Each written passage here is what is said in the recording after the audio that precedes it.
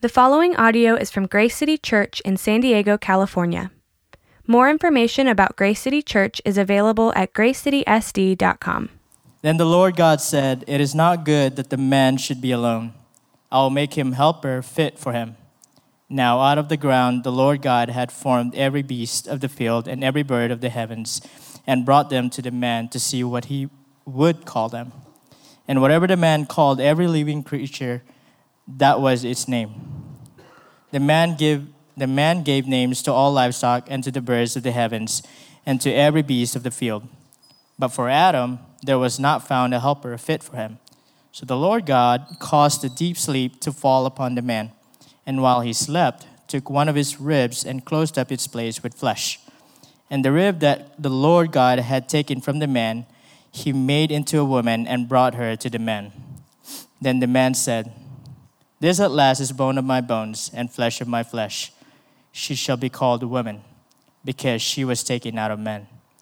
Therefore a man shall leave his father and his mother and hold fast to his wife, and they shall become one flesh.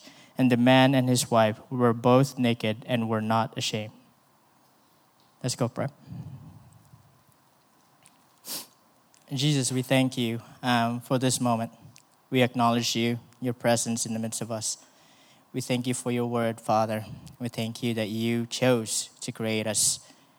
Prepare our hearts today, Lord, to receive your words and receive you, to understand you deeply, Lord. Be with Randall today, and everything that he will say and everything that he will do may be to glorify you, so as the same for us. We love you in Jesus' name. Amen. All right, good morning. If this is your first time, welcome. My name is Randall. I get to be the pastor here at Grace City, and it's a great honor. We've been going over the book of Genesis from the beginning of 2019, and so we started out this past month talking specifically about God. We talked about God in creation and Him being the creator, and then being relational, and then God being Savior last week. And now this week we're jumping into the gospel in Genesis, and specifically the first family. The first family. So we're starting out by going back a little bit in Genesis 2, 18 through 25. And we're going to be talking about today the beautiful design in which God created man, woman, and really from the beginning, the first wedding and marriage. So again, over this past month, we've been looking through the book of Genesis, and we've been going back to the beginning. And what's interesting is up to the point of Genesis 1 and into 2, as God is creating, He's looking at all that He created and said, this is good. This is good. This is good. But then we get to the place where God looks at His creation and He says, this is not good. This is not good. And so He looks at Adam and says to Adam, it's not good for man to be alone. So this is where we get the first wedding. This is where it's birthed out of, is this idea of God looking at Adam and saying it's not good for man to be alone. Now, this is important because there's a theme throughout the Bible, and it's this thread that just goes throughout, and it's based on this idea of marriage. Ephesians chapter 5 in the New Testament tells us that Jesus is the husband and that His church is the bride. And so what we see is the Bible starts out with this marriage, this wedding in the garden. And eventually the climax of the Bible is a marriage, a wedding that happens in Revelation 21. So Jesus is pictured as the husband and the church, the bride, and all things will be made and created back to what it was meant to be. It was restored back to what it was meant to be. But there's much confusion in our culture today, in our society, about marriage.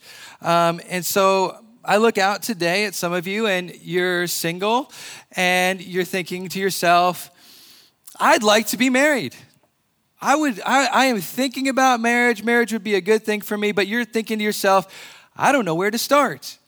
No one's really told me about what marriage is and even God's view of marriage, and so I'm a little confused on that. And I hope to help you in your confusion, just a little bit. Okay, and so some of you, you're thinking to yourselves, I'm never getting married. I will never get married, because maybe you've had some experiences where past relational hurts and things that have come into your life, and you say, there's no way that I would ever think about marriage. And then there's some of us who've written off marriage because we've experienced maybe bad models of marriage. And so it might be looking at your parents and saying, well, I looked at their life and they were miserable and they didn't have a good marriage. And so for me, that's not something that I want for my life. And so you've just written off marriage and relationships because of past wounds. There's an article that came out this past week. It caught my eye. It was in Medium, which is a news outlet online. And it was entitled this. It said, 2069, a snapshot of millennial retirement. It says what the golden years will look like for today's young people. And here's what it said.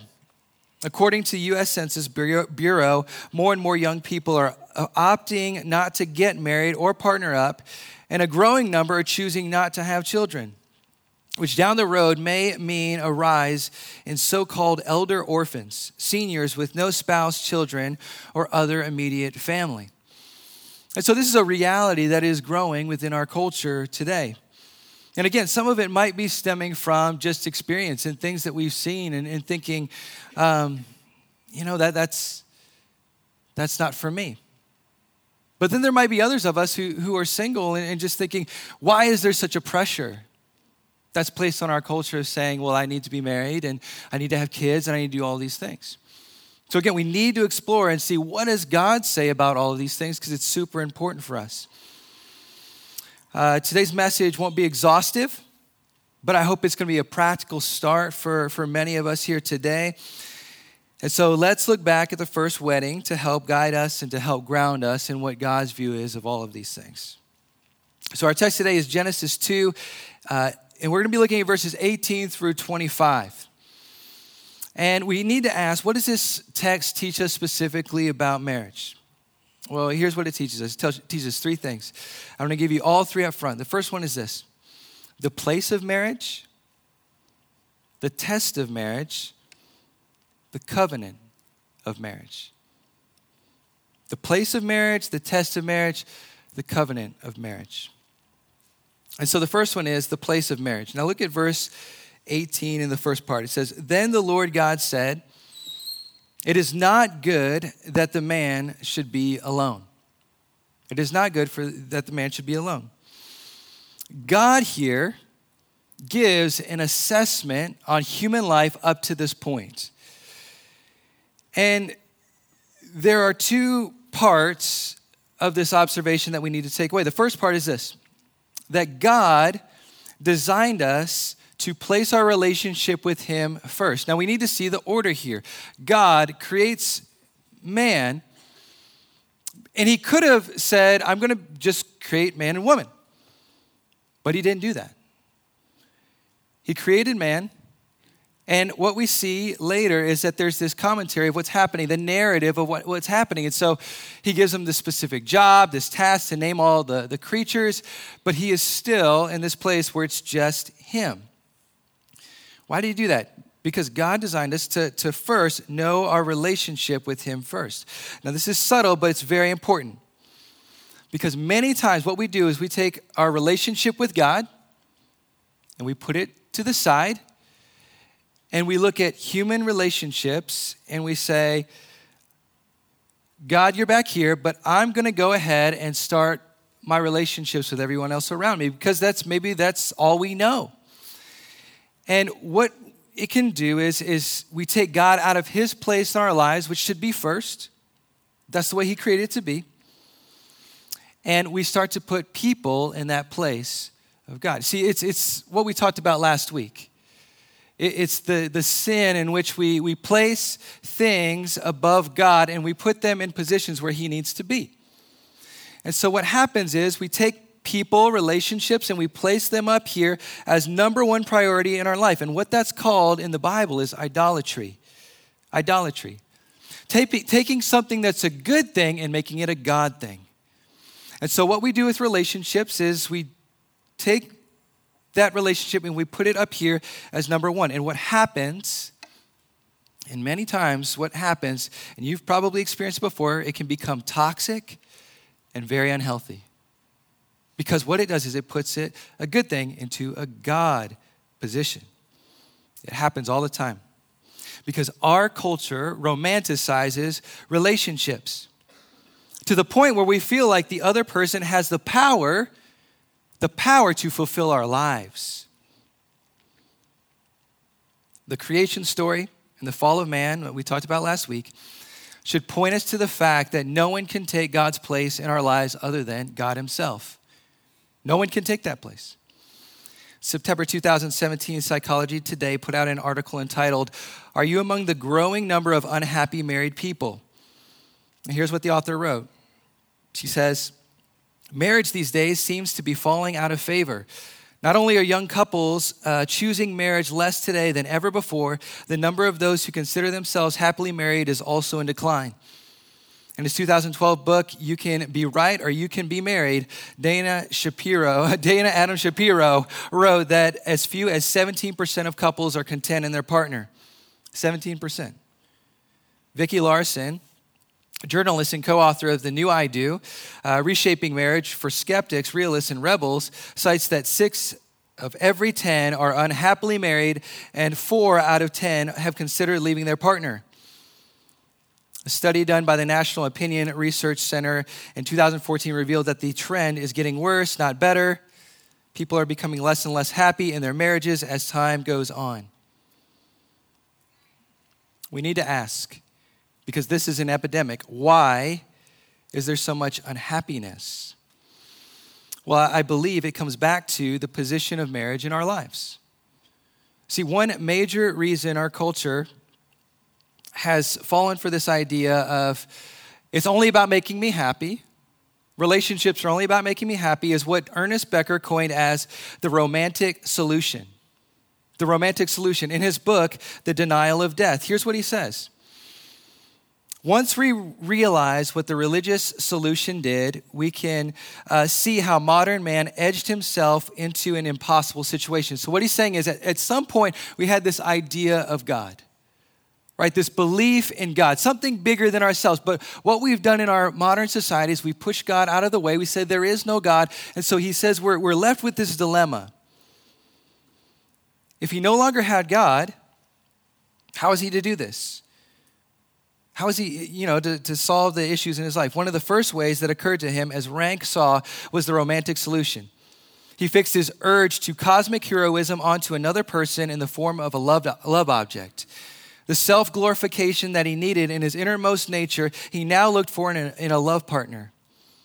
The love partner becomes the divine ideal within which to fulfill one's life. All spiritual and moral needs now become focused in one individual. Spirituality, which one referred to another dimension of things, is now brought down to this earth and given form in another individual human being. Salvation itself is no longer referred to as an abstraction like God, but can be sought in the beautification of the other. What he's saying here is that the position has shifted. If there's no God, if God's out of the picture, then now I need something else to replace God. And so what I'm going to do is think that it's going to be solved through another person. See, before anything, God makes it clear that our relationship with him comes first. But secondly, God didn't design us in a way in which we only needed God. Up to this point, everything, again, had been made good, but now there's a shift. It's a dramatic shift. What's happening here, this should be a dramatic part of the narrative because God says it's not good. What's not good? Loneliness. You see, God made us for relationship with him and with others. In God's part, this is an extreme act of humility. Think about it. God didn't have to create us in a way where we needed something other than him. But he chose to. That he made us so that we would need other people. That's an extreme act of humility on God's part. But do you see that I didn't say he made us in a way where we needed to be married? I didn't say that. See, this is important. God doesn't say it's not good for man to be single. He said it's not good for man to be alone. If God said it's not good for man to be single, then everybody would need to be married. But he said it's not good for man to be alone. See, in Christianity, this is unique. Singleness is lifted up as a gift like no other religion or society in the world. Singleness is. How? Timothy Keller says it very well. Here's what he says. He says, single people, you have to remember Christianity is the only major religion that was started by a single person. Traditional societies believe you're nobody unless you're somebody else's spouse. But our faith was started by a single man. Another, one of the great founders of Christianity, St. Paul, who was single, has an interesting place in 2 Corinthians where he says, you want to be married? Great. You're not married? Great. That was unique in antiquity because in ancient times and in traditional cultures, you're nobody unless you're married. But Paul says the relationship every single Christian has with God through Christ is so intimate and so great, and the relationship Christian brothers and sisters have inside the family of God is so great, no one who's single should be seen as a second-class person. You are fully human as a single person. After all, the person who saved us was single. Okay, so there is something in our culture that pushes us and romanticizes relationships and says, you are not fully human unless you have somebody, a spouse, kids. That's not how God said it. He set it up in a way where we need him and we need other people around us. But it's not the primary goal of our lives. So we need to understand this, because if we don't put God in his proper place, we'll take our relational void and we'll start to try and fill it. We'll try to fill it with things that we think are going to be the solution. And we can easily fall into this trap of the romantic solution. Preacher John Newton once prayed. He prayed this. He said, save us from the wonderfulness of marriage. You know what that means? The idea that this is going to be the thing that solves all the problems in my life. Save us from the wonderfulness of it. Second part. That's only the first point. You're like, that's heavy.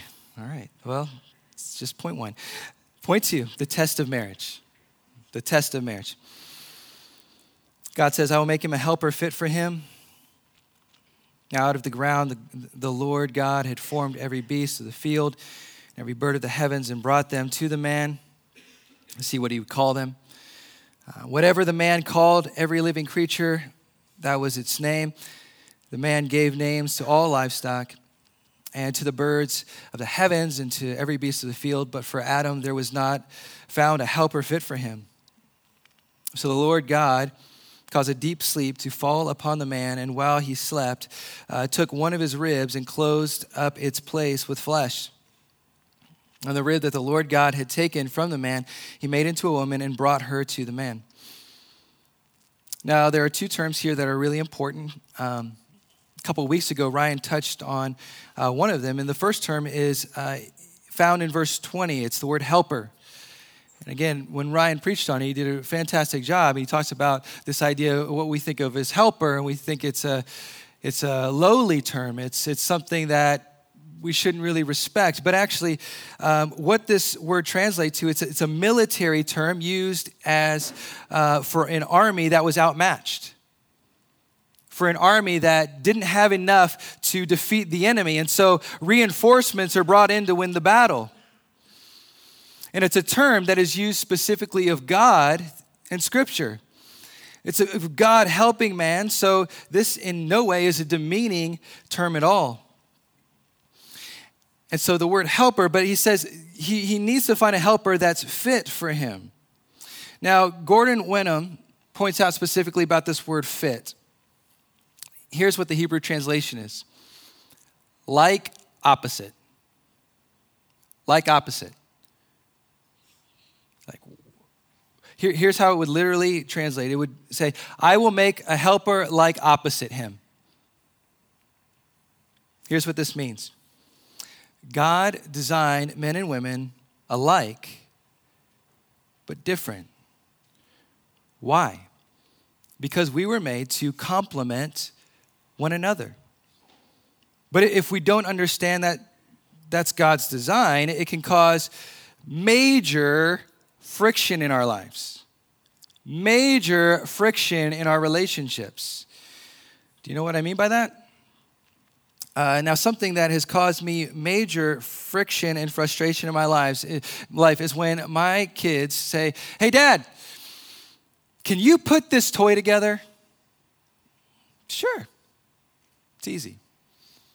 But one of the things that I don't usually do is read the instructions.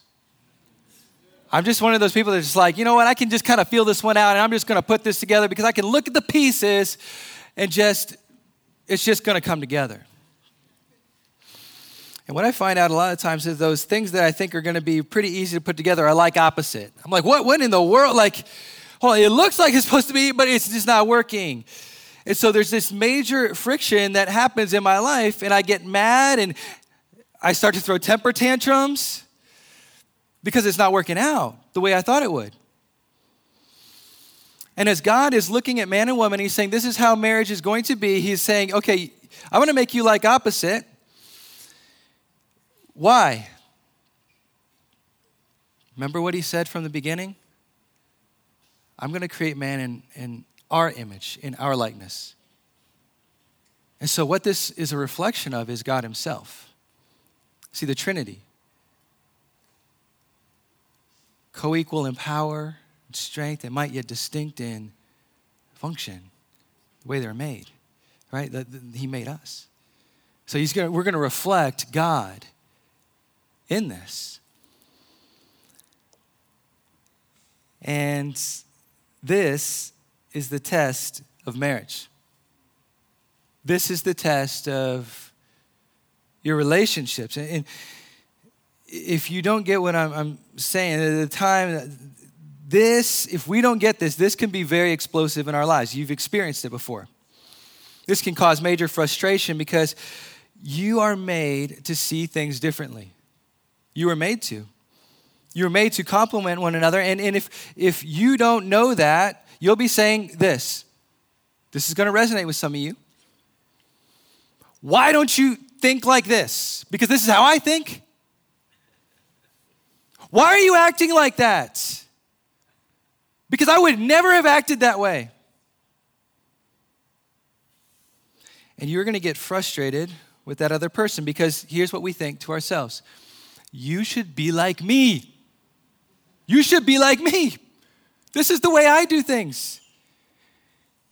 And to add to it all, do you know what one of the most explosive triggers are for a guy? The idea that they need help. Right? The idea that they need help. I remember the first time my wife, before she was my wife, we were in college, we met there. And she came in, we went to a Christian school, so it was like they had like a couple times in a year when you can go visit the opposite gender's dorm. One of my friends that went to college with, Justin, he's here, and he was there. And so there was only certain times a year we could do that. And so Laura came and she visited my dorm room. I was like, great, I'm going to get this place all nice, and it's going to be awesome. She's going to come over and see, my place. She'd be like, wow, it's so clean. I remember the first time she stepped in and she looked at where I slept. It was a sheet and a sleeping bag and a pillow. And to me, when I looked at that, I saw that is practical. So practical, you know what I mean? Like, it's so easy to make my bed in the morning because I've got a sleeping bag and all I got to do is zip that thing up and boom, it's there, it's ready to go. When my wife looked at that, she thought, that is disgusting. She said, you're like, so do you wash that sleeping bag or anything? And I'm like, I don't know. I haven't really thought about that. Here's what I found over the years. There are things that she looks at that I've done, and she would have done it completely different. And I can either hold my fist and shake my fist and say, you know what? I'm right, because this is the most practical thing, and we need to be sleeping in sleeping bags. And what I found over the years is that she was right. That was disgusting. And I didn't see it then, but I needed some major help. And so, there is friction. But in many ways, what it should be is iron sharpening iron. If you come to it humbly and you say, okay, God, okay, you made us differently, and I don't understand all those things, but help me be teachable. The test turns into a blessing. Okay? Last, the covenant of marriage, verse 22 through 25. Some of you may say, why do you use the word covenant here? We don't use that term in modern language. Like, why do we use that word covenant when we talk about marriage? Like, what does it mean? I don't even understand that. Well, the reason is because we don't have a word within our modern language to really capture the beauty of this word covenant. We don't. Commitment, not really. And that's the thing with our culture. I remember seeing a meme. It says, the only thing I'm committed to are my commitment issues. And so we have a lot of commitment issues within our culture, and I get that. But the covenant and commitment, still not there. Promise just doesn't cut it. See, a covenant is not a consumer relationship. A consumer relationship. We all know consumer relationships because many of us, we use Yelp and Google to check things out, right? Like I use Google and Yelp and all those things to check things out because I want to know about the place. But here's the questions we ask. When we look those things up, how does this place fit my needs? Is it the right price range, or are the people nice there? And if this place stops fitting me, then I'll find another place to fit my needs. And that relationship's over. That's a consumer relationship. That's not a covenant. A covenant relationship is saying, I'm going to adjust my needs to what you need. I'm going to adjust myself, no matter what, to fulfill the promise I made to you, because I made a promise that I'll be there, no matter what. You see, one of the things that I did a wedding yesterday. We're driving up, and one of the things it said, it was kind of funny. It said, for better, for worse, for richer, for poor, last chance to run. Okay? So I looked at that, and I thought, I mean, when you understand the weight of a covenant, there might be something in you that says, man, I need to run. Because that's not natural. That's not the way we naturally do things. But that's what marriage is intended to be. You're going to see the covenant relationship talk all through this verse. See, there are three parts in this verse. Verse 23. What we see here is a binding up, a binding together. Here's what it says. Then the man said, this at last is bone of my bones and flesh of my flesh. She shall be called woman because she was taken out of man. Matthew Henry, who was a commentator on this text, he said that it's interesting that God took from the rib because he didn't take from the head. He didn't take from the feet, but he took right here the rib. Why the rib? Equal, yet distinct. And this was the closest place to the heart.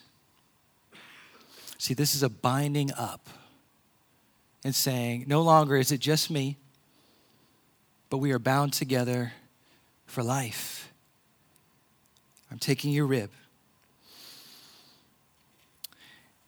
Then look at verse 24. Sacrifice. Therefore, a man shall leave his father and his mother and hold fast to his wife, and they shall become one flesh. And so what we see here again, doing the wedding yesterday, one of the things that I say to the father and the mother, I say, you know what, things are going to change here. for your relationship with your daughter and with your son.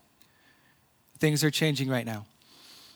And one dad said it yesterday. He says, you need to cleave to your spouse. Because he said, that's the most important relationship now in your life. And that's what's happening here. He's saying, hold fast. This word hold fast is to cleave, to hold on to one another. He says they shall become one flesh. And this idea of becoming one flesh is something that is miraculous that God does. It's more than just physical or anything, but it's every level together.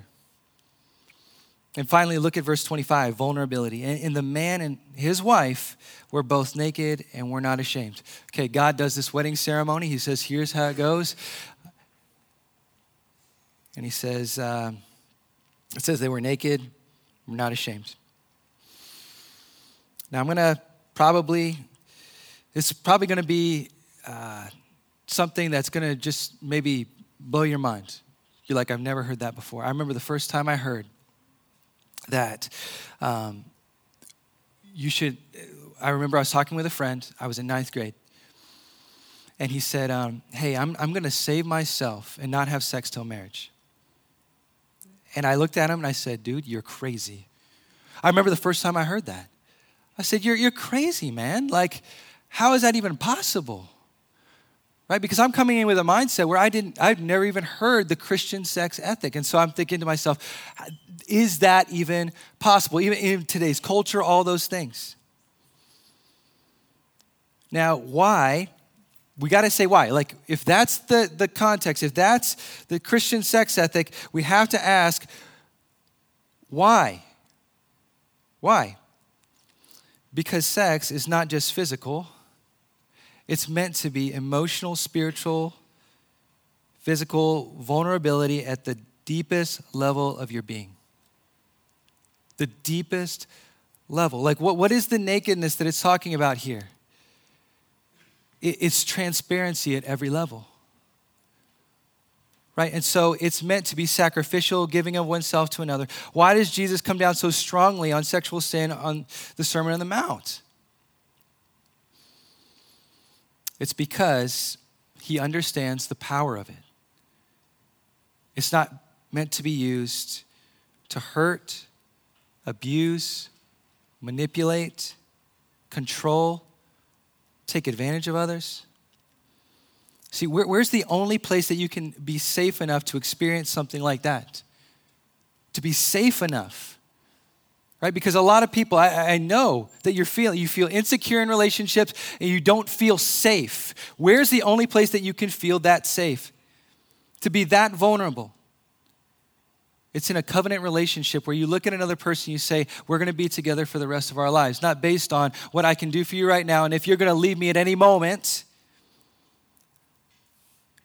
Not in a relationship where I'm just a commodity or it's just a consumer relationship,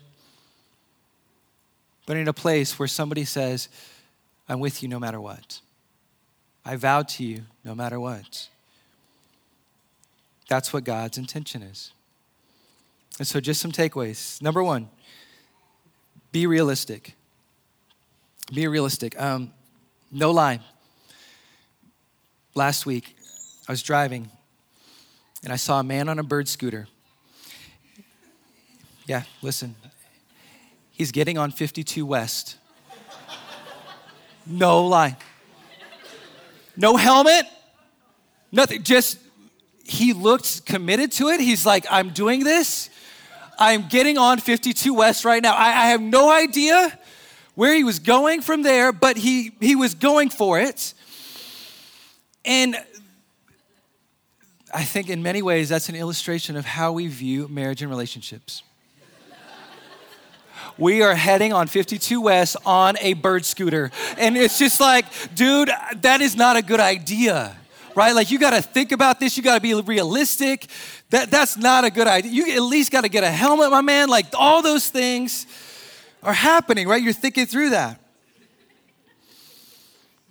And so that's my Just think about that when you're going into a relationship, right? Like think about that dude on a bird scooter going on 52 West and just be like, okay, am I doing that right now? Paul Tripp said this. He says, your marriage can't bear your personal happiness. Your marriage can't bear your personal happiness. You know the only one who can do that is God. You know why there's so many people unhappy in marriage is because they are looking to the other person to be God for them. To be the one that's just going to be perfect for them, and I'm going to make them into who I want them to be. That's not the way that God intended it to be. The second is this: understand the cost. God designed marriage as a covenant, not a consumer relationship.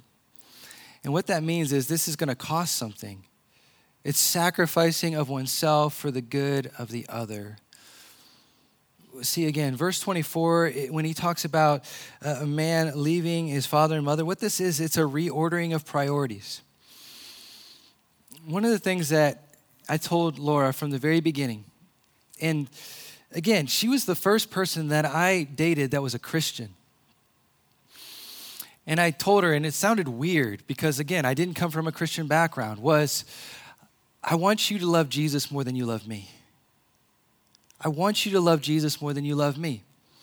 And I tell this to all people that I'm about to do their wedding. I say, this is what it looks like, right? It's the triangle. And so as you and your spouse are going towards God, you're going to go closer together. You're going to go closer together. But there's a cost to marriage that we have to be willing to lay down our lives. This is the reordering that happens.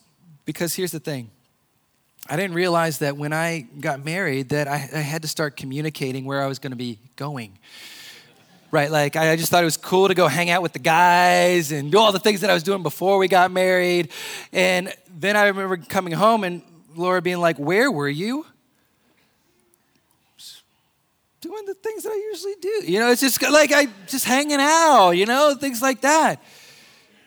You got to communicate, buddy. Like, you can't just go anymore. Like, you're married now, and so there's a cost that there are some things that you used to do in your old life that you just can't do anymore. There are times where I would love to go surfing. I love to go do all those things. I just can't because it's a reordering of priorities now in my life. And so there is a cost to all of this. And being in a real relationship, I have to adjust.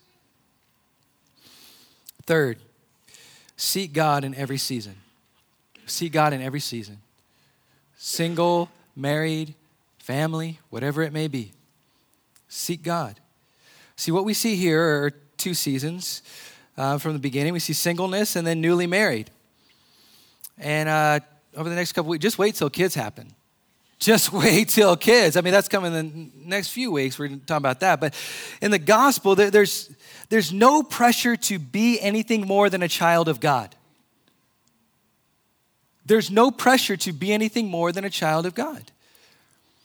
And we need to understand that first, because a lot of us are putting this pressure on ourselves that we've got to be something more than just a child of God.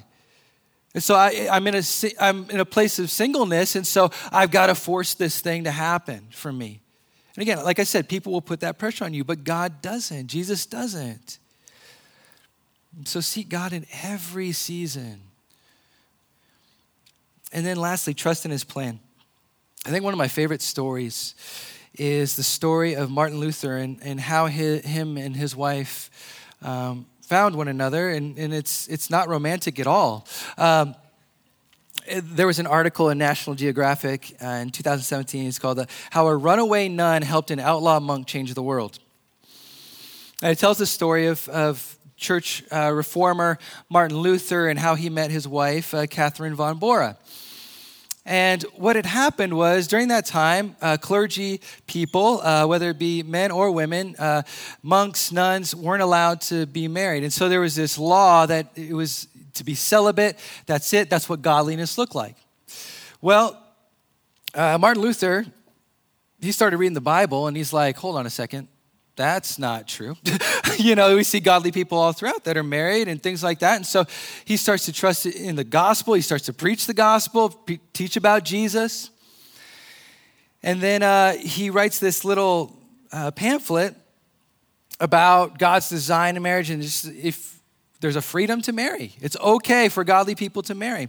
And so one of his writings gets to the convent where von Bora was living, and her and a group of nuns read it, and they were like, whoa, okay, this has changed a lot. So they write this letter.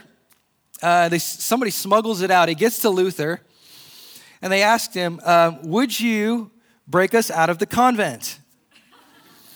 Now, this, during the time, would be an offense that was punishable by death, and Luther said, let's do it. So he arranged for a cart to be sent out in front of the convent, close to around Easter time. Jesus rises from the dead, freedom, yeah. So it made sense, and so this merchant smuggles them out, and they get to Luther, and all the women, for the most part, get married except for Catherine von Bora. And so she's hanging around. She says, hey, I'm not marrying anybody but you. So you got to make a decision here. And he's 41 at the time. He never saw himself as being married. And he prayed a lot because he said that she was very strong-willed, and he just had a hard time hanging out with her, just didn't really like being around her. And so he said, okay, I think this is going to make the angels laugh, the devils weep, and so we're going to get married. And so they ended up getting married, and what happens is, you should read about it. It's one of the greatest love stories that happens, because what happens at the end is he said he would start to call her his rib. Very romantic, right? Like, you're my rib. But then he would also say, like, Lord Katie and all these things. It just lift her up and elevate her for the woman that she was. And it's just an amazing thing. She played this huge role in the Reformation that we wouldn't have thought like this was even possible. And many scholars say that the Reformation would not have been what it was if it was not for who she was. And she was an amazing leader and did awesome things. And she was around the table where they were talking theology. And again, partnership.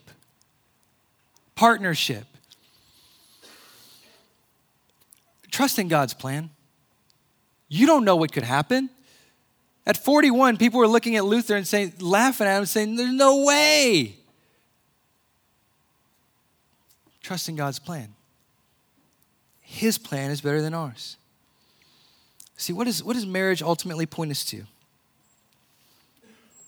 points us to the gospel. If you've never read the book of Hosea, you should.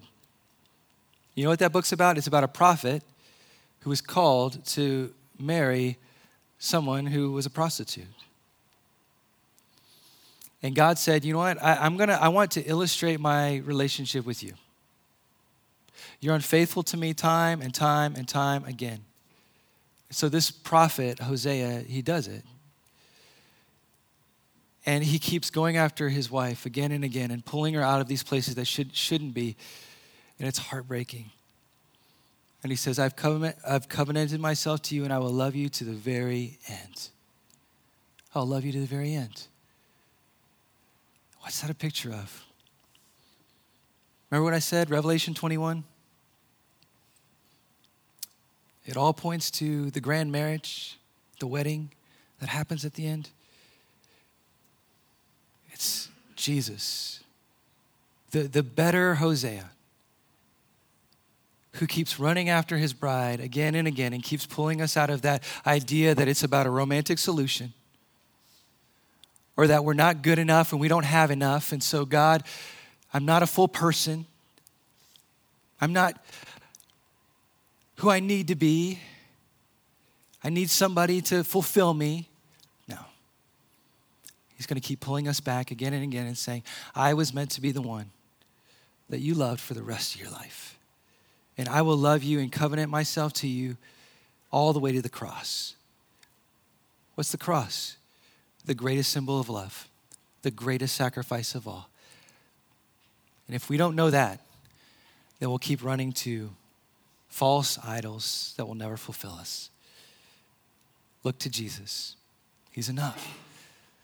Let's pray. Jesus, I thank you for the way in which you brought this all together, designed this, Lord, from the very start. And I pray that we can see the beautiful design of who Christ is and what he's done for us. And that if there are things in our lives right now that are holding us back from you, that we'll place those to the side and run towards you, God, because we see you running towards us. We pray this in Jesus' name. Amen. Thank you for listening to this resource from Grace City Church. If you found this helpful, feel free to share it and enjoy more resources at gracecitysd.com. Grace City Church exists to equip people with the gospel for everyday life.